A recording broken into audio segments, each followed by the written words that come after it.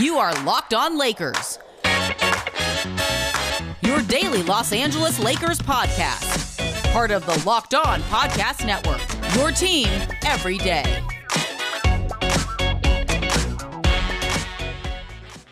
Hey, everybody. Welcome to Locked On Lakers for Wednesday. Brian Kamenetsky, Andy Kamenetsky. Want to let you know this episode brought to you by Spotify Green Room. Download the app. Join us on Friday at noon Pacific. We're back to noon Pacific this week, Andy? Yes, we are. Noon Pacific. Noon Pacific to get in on the action against Spotify Green Room. Game one of the NBA Finals was Tuesday. That was a kind of an interesting game, even though the score wasn't terribly close. Some fun takeaways from that, Andy, from what I call the Sucks series, the Sun versus the Bucks. Some people seem to enjoy that. I know. I was pretty proud of myself after that. And so, yeah, we're going to try to get into that. Maybe some Andre Drummond talk, because he was all over social media in a very entertaining and somewhat confusing way on Tuesday, I should say. But let's start with this, Andy, because we have arrived. It is officially here. Crazy, silly trade season is here. Twitter was abuzz, you could say, on Tuesday with the following trade rumor. The Lakers and Thunder are trying to finalize a deal sending Kemba Walker to LA in return for a deal surrounding their first-round pick this season and Kyle Kuzma. This from a fake version of the NBA Central Twitter account. You know that we're entering Wild Wild West season when a fake tweet or a fake account for an aggregating site that, quite frankly, can get kind of loose themselves, that manages to go viral with over 4,000 retweets, quote tweets, almost 14,000 likes as of this recording. Right. And it wasn't 2,300 quote tweets and like 1,900 retweets of people going, guys, this is a fake site. Don't panic. It was like, no way, man. Or like the Lakers wouldn't do that. Like it is on, Andy. We are ready. We are here. We are here for craziness. But here's the thing, all kinds of stuff. Yeah, absolutely. Unfortunately, though, we are going to be neck deep in a lot of rumors that ultimately won't come to fruition, whether real or through the fake Wojs, the fake Shams of the world, all that stuff. And I'm sure one of them is actually going to be Kemba Walker to the Lakers. Oh yeah, no, we're going to owe this fake website an apology in like 3 No, we're not going to owe them shit. They made this up. I mean, whether or not this actually becomes a rumor or something that is being discussed between these front offices, they fabricated this. I'm not apologizing for that.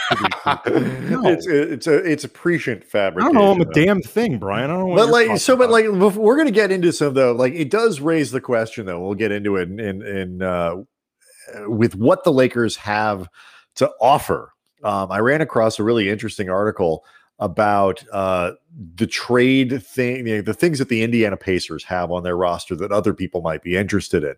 And so I want to take you through an exercise of whether or not the Lakers' assets, and we're going to outline them here in a second, match up with like the kinds of players the Pacers are selling. It's a really good exercise for fans to understand like what realistically the Lakers might be able to get this offseason. All right, but what I want to do first though is actually grapple with the fake and made up rumor.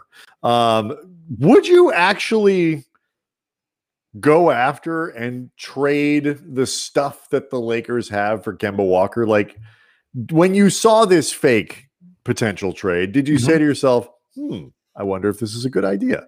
No, because I was pretty convinced off the bat it was a bad idea. I knew right away that this was not something the Lakers should be pursuing. I like Kemba Walker as a player. He also has not been healthy the last couple years, and the Lakers are going to have to give up a lot from their rotation just to make the numbers match, because he's going to have, I believe, a $36 million salary next year. So the Lakers are going to end up having to give up THT for sure, because he's the only player on the Laker roster that would be traded who even sort of makes sense for a rebuilding OKC. Maybe Alex Caruso also, like I guess the rare double sign and trade within the same team from like one side. One guy. Has that ever happened? I don't know. Can you even do that? I don't know if you're allowed to do that. I don't know if you're actually able to do that. They might have to come up with, I don't know, like 2 trades that equal 1, something like that. I don't know, but just forget whether or not this actually can be done. I'm just talking about what would be necessary in order to have it be sort of doable and actually make sense for OKC. You're definitely giving up THT, maybe Caruso, and then either KCP or Kuzma to make the numbers match. That's a lot of your rotation to give up for a guy. And potentially the draft pick as they're outlining it in this fake trade. Yeah. That's a lot to give up in order to bring in a guy in Walker who has struggled to stay on the court the last 2 years. Hey, does Kemba solve the? I mean, I like Kemba. I think I liked him when he was in Charlotte. I liked him in Boston. Hell, I liked him in UConn. Yeah, I mean, he's one of those guys. I mean, I understand undersized, struggles defensively, all that kind of stuff. But like, just solid player, good dude, can score. I mean, in that sense, he solves a need for the Lakers. But as a point, we'll get into a little bit of this when we talk about game 1 of the finals. But like, on a team with LeBron, is he the kind of point guard that does the stuff that the Lakers need? He's not a great shooter from outside. I think the best he's ever shot from 3-point range is like 37, 38%. Not a big guy to pile up a ton of assists. He's really just sort of a high volume, fun scorer. I mean, he's not even my favorite guy. He's certainly not at $36 million a year. I think he's a more accomplished version of what they have in Schroeder, to be honest. I mean, if you're going to trade for Kemba Walker, I would rather not as good a defender, to be honest. Right, I would rather give Schroeder his ridiculous Tashe, Tashe, the bag that he's asking for. You know, the reported 100 to 120 million. I would rather do that for a guy in Schroeder who's been more durable of late and at least is a better defender and is more familiar with the guys that he'll be playing with moving forward than Walker, who is, I believe, older and definitely has had he's definitely older. He's definitely older. He's going into his age 31 season. Yeah, and he's had a harder time staying on the court the last couple of years. I think it would actually be a pretty bad deal for the Lakers, especially considering just how win now they're in and how much they are trying to maximize this window with LeBron and AD. I don't think it's a good idea. I do like, though, that he's 6 feet tall. So if we're ever let back in the locker room, I do have an affinity for the guys who we can kind of look at eye to eye. We're getting close to that. So I do like that. But let's actually lay out. You mentioned a few of the things. Like, what do the Lakers have? Like, as we enter trading season, it's kind of important for people to have sort of, I think, an inventory, like a realistic inventory of what it is the Lakers have to offer. So here's kind of my list, and tell me if you think I'm missing anything. Okay. There is the 2020, what year are we? 2021, and like first round pick, the 22nd pick in this year's draft. Yeah. Okay. So there's that.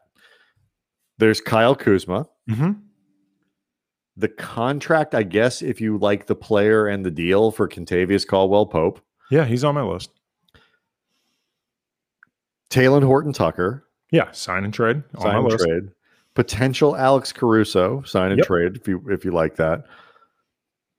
That's about it, right? Maybe Dennis Schroeder sign and traded. Maybe that's a really complicated Again, one. I'm just trying to come up with the potential options, if not necessarily the actual. Because I don't think they do not have the ability, if I understand it right, to trade another first round pick after this year, which they can draft somebody 30 days later. They can trade them. They can't trade a future pick until 2027, I believe is what it is, because of all the pick swaps and this and that and whatever that are attached to the Anthony Davis deal. So yeah, that's what they've got, right? Yeah. I don't think I'm missing anything there. No, that's my list. That's exactly who was on my list. That's it. That's the list. It's not a great list. Well, okay, we're going to get into this with more specific examples from a piece that we saw about the Pacers and their potential trade options from fan-sided. But in a nutshell, the big problem the Lakers are going to have in terms of trying to swing deals is none of the pieces that they have demonstratively make a contending team better unless they're a team that happens to be really top-heavy but needs to add more depth to complement their stars, but can somehow give up a player, to the Lakers that would make them better. And for a rebuilding team, THT is the only player they have that really would be valuable to a team like we said earlier, OKC. Kentavious Caldwell-Pope. He's got a ring. Veteran leadership. That's what you're trading for there, Andy. All right, well, let's do that. Let's use the Pacers and the example from this story to kind of walk our way through what maybe the Lakers, what caliber player the Lakers might be able to get, because the Pacers actually have a pretty good range of guys that run the gamut in the trade target area. So we'll do that next. Locked On Lakers brought to you by Spotify Green Room, the first social audio platform made for sports fans. The app is free to download. Once you're in, you can talk with me, Brian, other fans, athletes, insiders in real time about your favorite team, the Lakers, or other sports. We're going to be hosting rooms for Locked On Lakers once a week, Fridays, noon Pacific time. Unless you hear otherwise, you can join us in the conversation, an extension of the Locked On Lakers podcast that you listen to every day or watch every day on the YouTube channel. Spotify Green Room, perfect place to start or join conversations about the NBA. You'll find fans just like you for watch parties, debates, post-game breakdowns. Go download the free Spotify Green Room app right now. Currently available on all iOS devices. Make sure to create a profile, link to your Twitter, and join the group for the latest league updates. Follow us at Cam Brothers on Twitter to be notified when the room goes live. It's always under A. Kamenetsky. You're not going to want to miss it. Again, noon Pacific time on Fridays. We want to hear from you guys. The room's been growing. It's been a lot of fun. So we'll see you there. Spotify Green Room, changing the way we talk sports. All right, so I came across this story earlier this week, Andy. I was, as I do, I'm reading up on things around the NBA. 8.9 seconds, a really good. That's a Pacers blog. It's been around for a long time, and they're part of the Fansided network now. They had a cool feature up about the 5 trade assets that the Pacers have. One of which is a draft pick. We're going to skip that. But I thought it was really interesting because they kind of go from low to high in terms of the value that these guys might have across the league. And it got me thinking, like, could the Lakers trade for player X on the Indiana Pacers here? It's all very clean and self-contained. Again, not super concerned about salary capping and sign and trades and whether or not you can match salaries. I'm thinking like in terms of the caliber of players that these guys have to offer. So, and then if we could have a little fun with whether or not the Lakers would want them. The first one on their list is Jeremy Lamb. Small forward, came back from injury last year, actually had a decent season. One of his, I think his career best shooting percentage from 3-point range, shot about 40%, had typically been a relatively low percentage guy who can do a sort of a bunch of different things. Do you feel like the Lakers have enough assets to trade for a player the caliber of Jeremy Lamb? Potentially. I mean, if they feel like, because the Pacers are, I would think, in win now mode, and this is important to note in terms of how we'd gauge any of this stuff, Brian, because they just brought in Rick Carlisle to coach him, and that's not a guy that you immediately hire to tear it all down. So, the idea of could, say, KCP or Kyle Kuzma make them better than Jeremy Lamb in certain respects, I could see where they would think that. So, yeah, I think the Lakers could potentially make that kind of deal for Lamb, who's only under contract one more year. Maybe the Pacers like the idea of having KCP or Kuzma a little bit longer while they're really trying to win now, have a little more consistency. That being said, I'm not sure Lamb actually makes the Lakers better in terms of I know. I agree with that. I mean, I'm not sure I don't know if he's any better than Kuzma, but like I think the point you're making there too about matching, and this is important to think about, like matching the team needs and like where the teams are in a timeline, like that's important. It's possible, I agree with you, that they could say Kentavious Caldwell-Pope fills a need for us. Same caliber player maybe as Jeremy Lamb. Kyle Kuzma maybe same caliber player as Lamb, but this guy does X a little better, and that's what we need. Jeremy Lamb does Y. That's why the Lakers want him, whatever it might be. Doug McDermott. Another guy, by the way, who is kind of, has been kind of rumored as a natural trade target for the Lakers just because he can shoot. Yeah. It's basically all Doug McDermott can do is shoot. He absolutely fills a need for the Lakers. I mean, they need his ability to stretch the floor. He's actually better, too, at getting to the rim than his rep. It's what happens to the American white boys. Nobody trusts them to do that. But, he whether working off cuts or even a little bit off drives, he's better at it than I think his reputation is. He actually had more shots from within 5 feet this year than I believe over the course of his career. He's going to cost money, though. Like, McDermott's going to be, I think, more expensive than some people may anticipate because of that shooting ability and the free agent $7 million last year. That's going to go up. This would end up being a sign and trade again.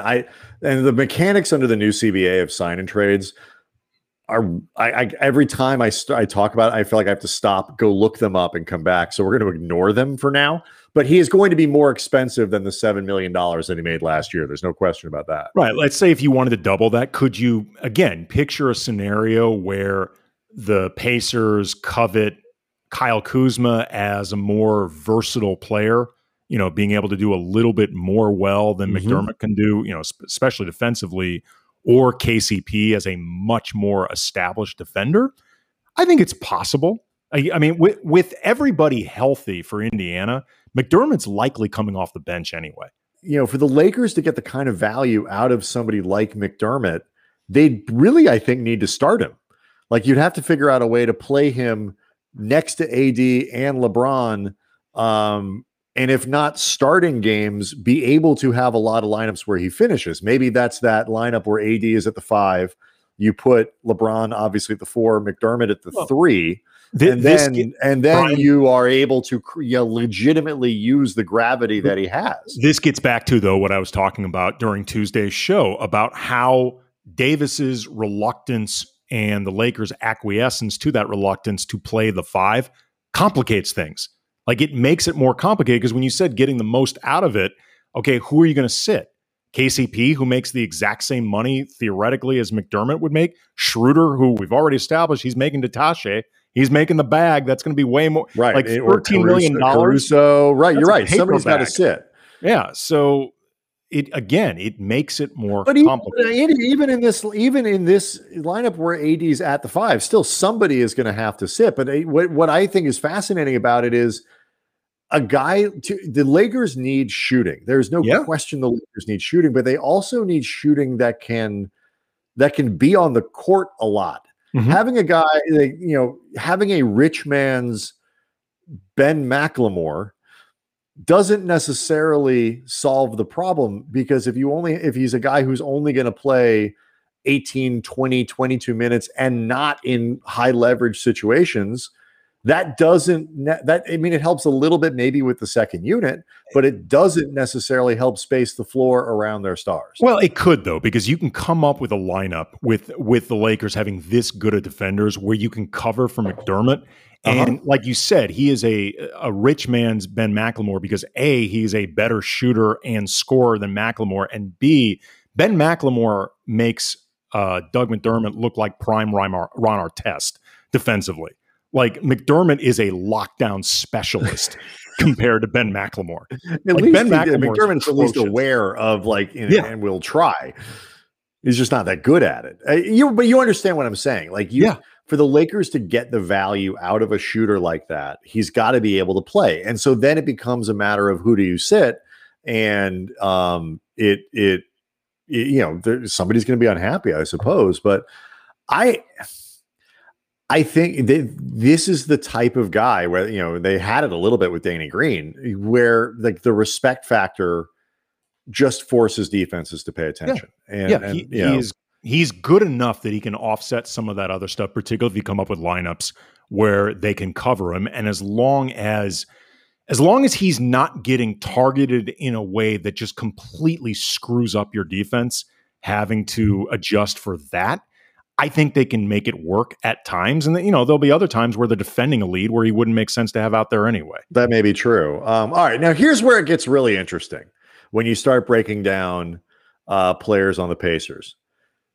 The next guy they had on their list of tradable assets that they may be looking to move is Malcolm Brogdon. No. Makes absolutely no sense for Indiana. There's nobody the Lakers have who even sort of makes more sense. If you put all of the things, you put all of the things into the bucket, the team that gets the best player almost always wins the trade. It is very difficult to make up talent gaps with volume.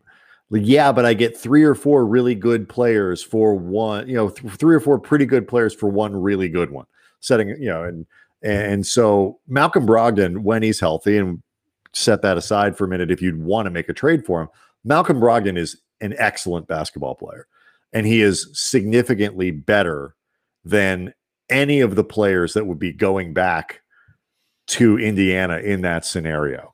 And so, and I think Miles Turner is kind of in the same boat. So it gets very tricky to try to trade anybody. And that's really the issue that the Lakers are going to run into, is like, ultimately you either have to really believe in THT as another team, perhaps value Caruso more than the Lakers do, which is hard to do because the Lakers value him a lot, or, and this is a conversation that we have all the time, think that there's something that's left to be unlocked with Kyle Kuzma. I'm no longer that guy. I think he is what he is. I think he can get better around the margins, but by and large, this is who he is. I think you probably say the same about Alex Caruso.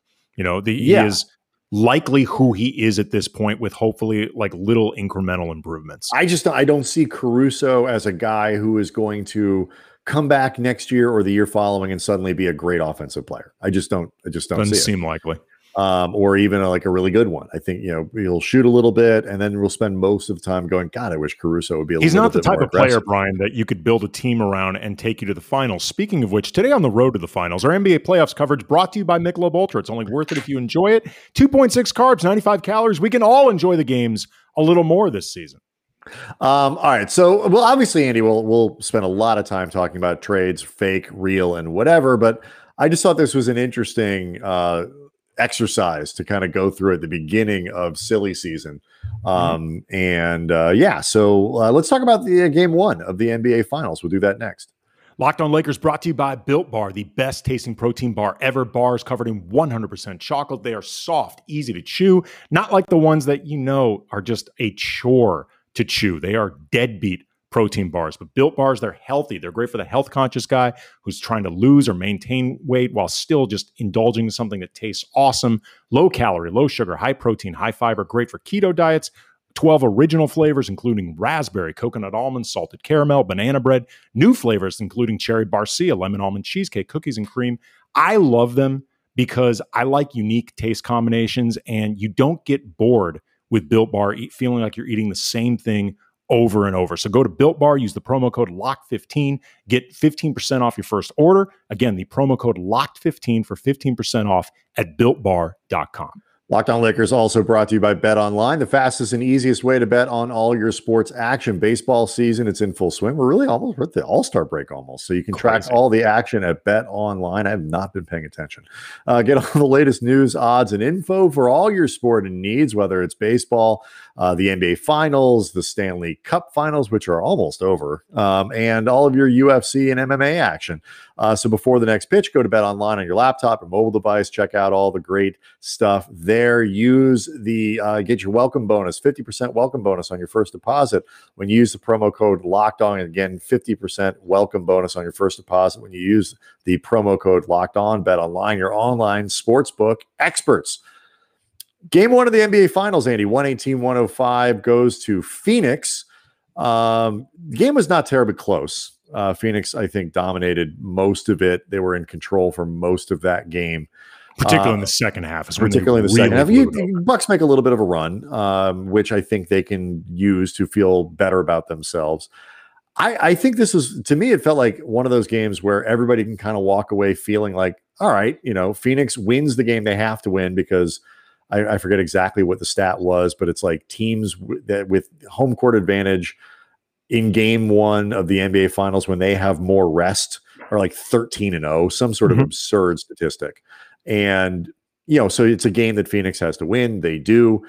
Milwaukee comes out of it going, okay, we made a little progress in the second half. Giannis looked like he was okay. Yeah, Giannis looked his timing to me looked a little bit off, and I'm sure it was, but he did not look to be laboring at all. Right. And that's he took 11 shots. Middleton took 26. He played 35 minutes. Middleton played 45, but some of that is a function of the score and the game flow and all that. But the point is he looked pretty good. Yeah. That chase down block that was God, it's incredible.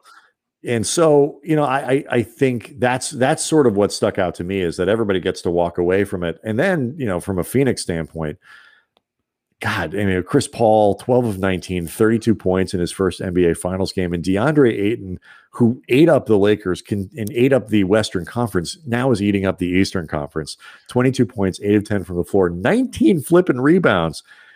I am so psyched for how good people are recognizing, okay, it's fine. He's not Luka, but damn, he's good.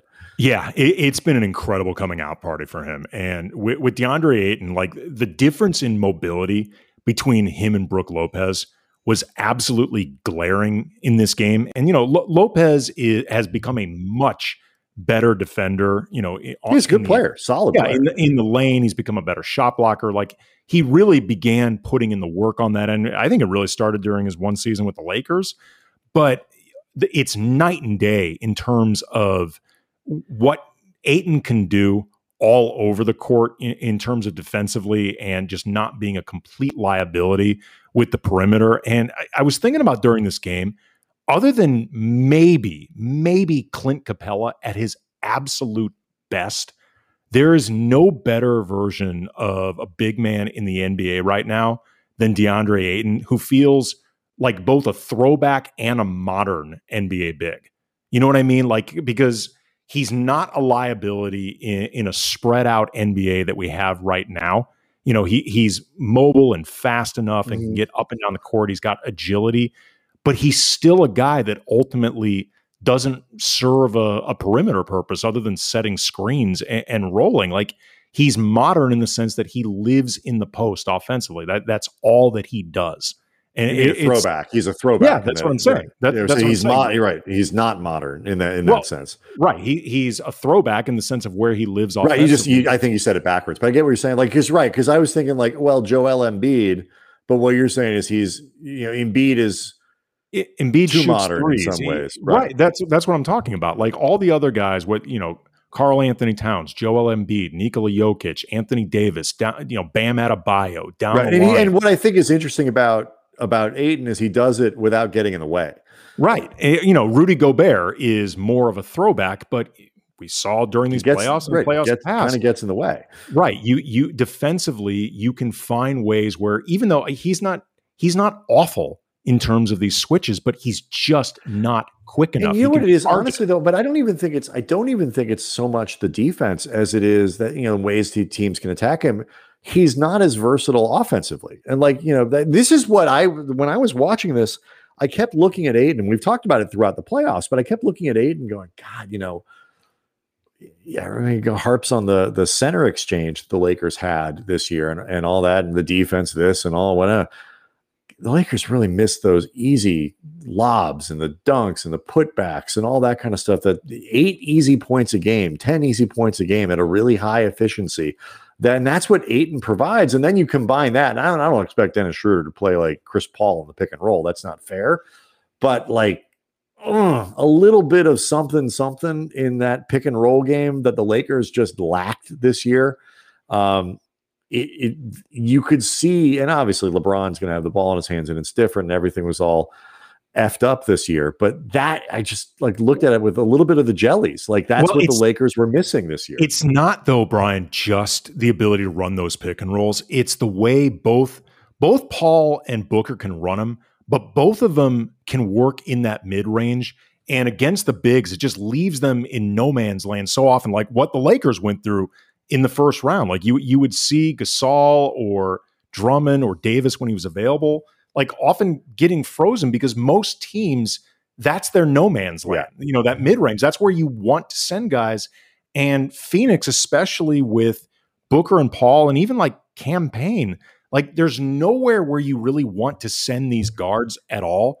And then Chris Paul during these playoffs, he's just an incredible step on your throat player. Mhm. Like I used to say all the time that, still do, that nobody scares me more in a tight game than Damian Lillard. But Chris Paul is making the case for like the best guy taking over the fourth or even the second half and making sure that a game doesn't get close to begin with. Well, Like if it's because you know he's not going to waste a possession. Like know he's not going to throw away one. Every trip down the floor when he's got the ball in his hands, the way he's playing right now, when he's got the ball in his hands, since he kind of turned it around in the last round, came back from the injury, wasn't great for a couple games, and then has been excellent. When he's playing like this, every possession is a good possession. Okay, to that point, in this game, game 1, 9 assists against just 2 turnovers, which is basically his averages for the playoffs, 8.7 assists versus 1.6 turnovers. I looked it up. For the entire playoffs, which for him is 15 games because of the ones that he's missed due to either injury or COVID, only 2 games with more than 2 turnovers. Like that's insane. For a guy with the ball in his hands every trip. That much, making that many passes. That's crazy. That's incredible. Yeah, it's absolutely incredible. And so in that, I we talked about it. I love Drew Holiday. I'm a big Giannis fan. I like the Bucks. I think their uniforms are fantastic too. But there are a lot of things to like about the Suns and the way they're playing. And as we've pointed out, they're basically the Lakers. All right. So I think the plan. Tell that to Laker fans. I think the plan.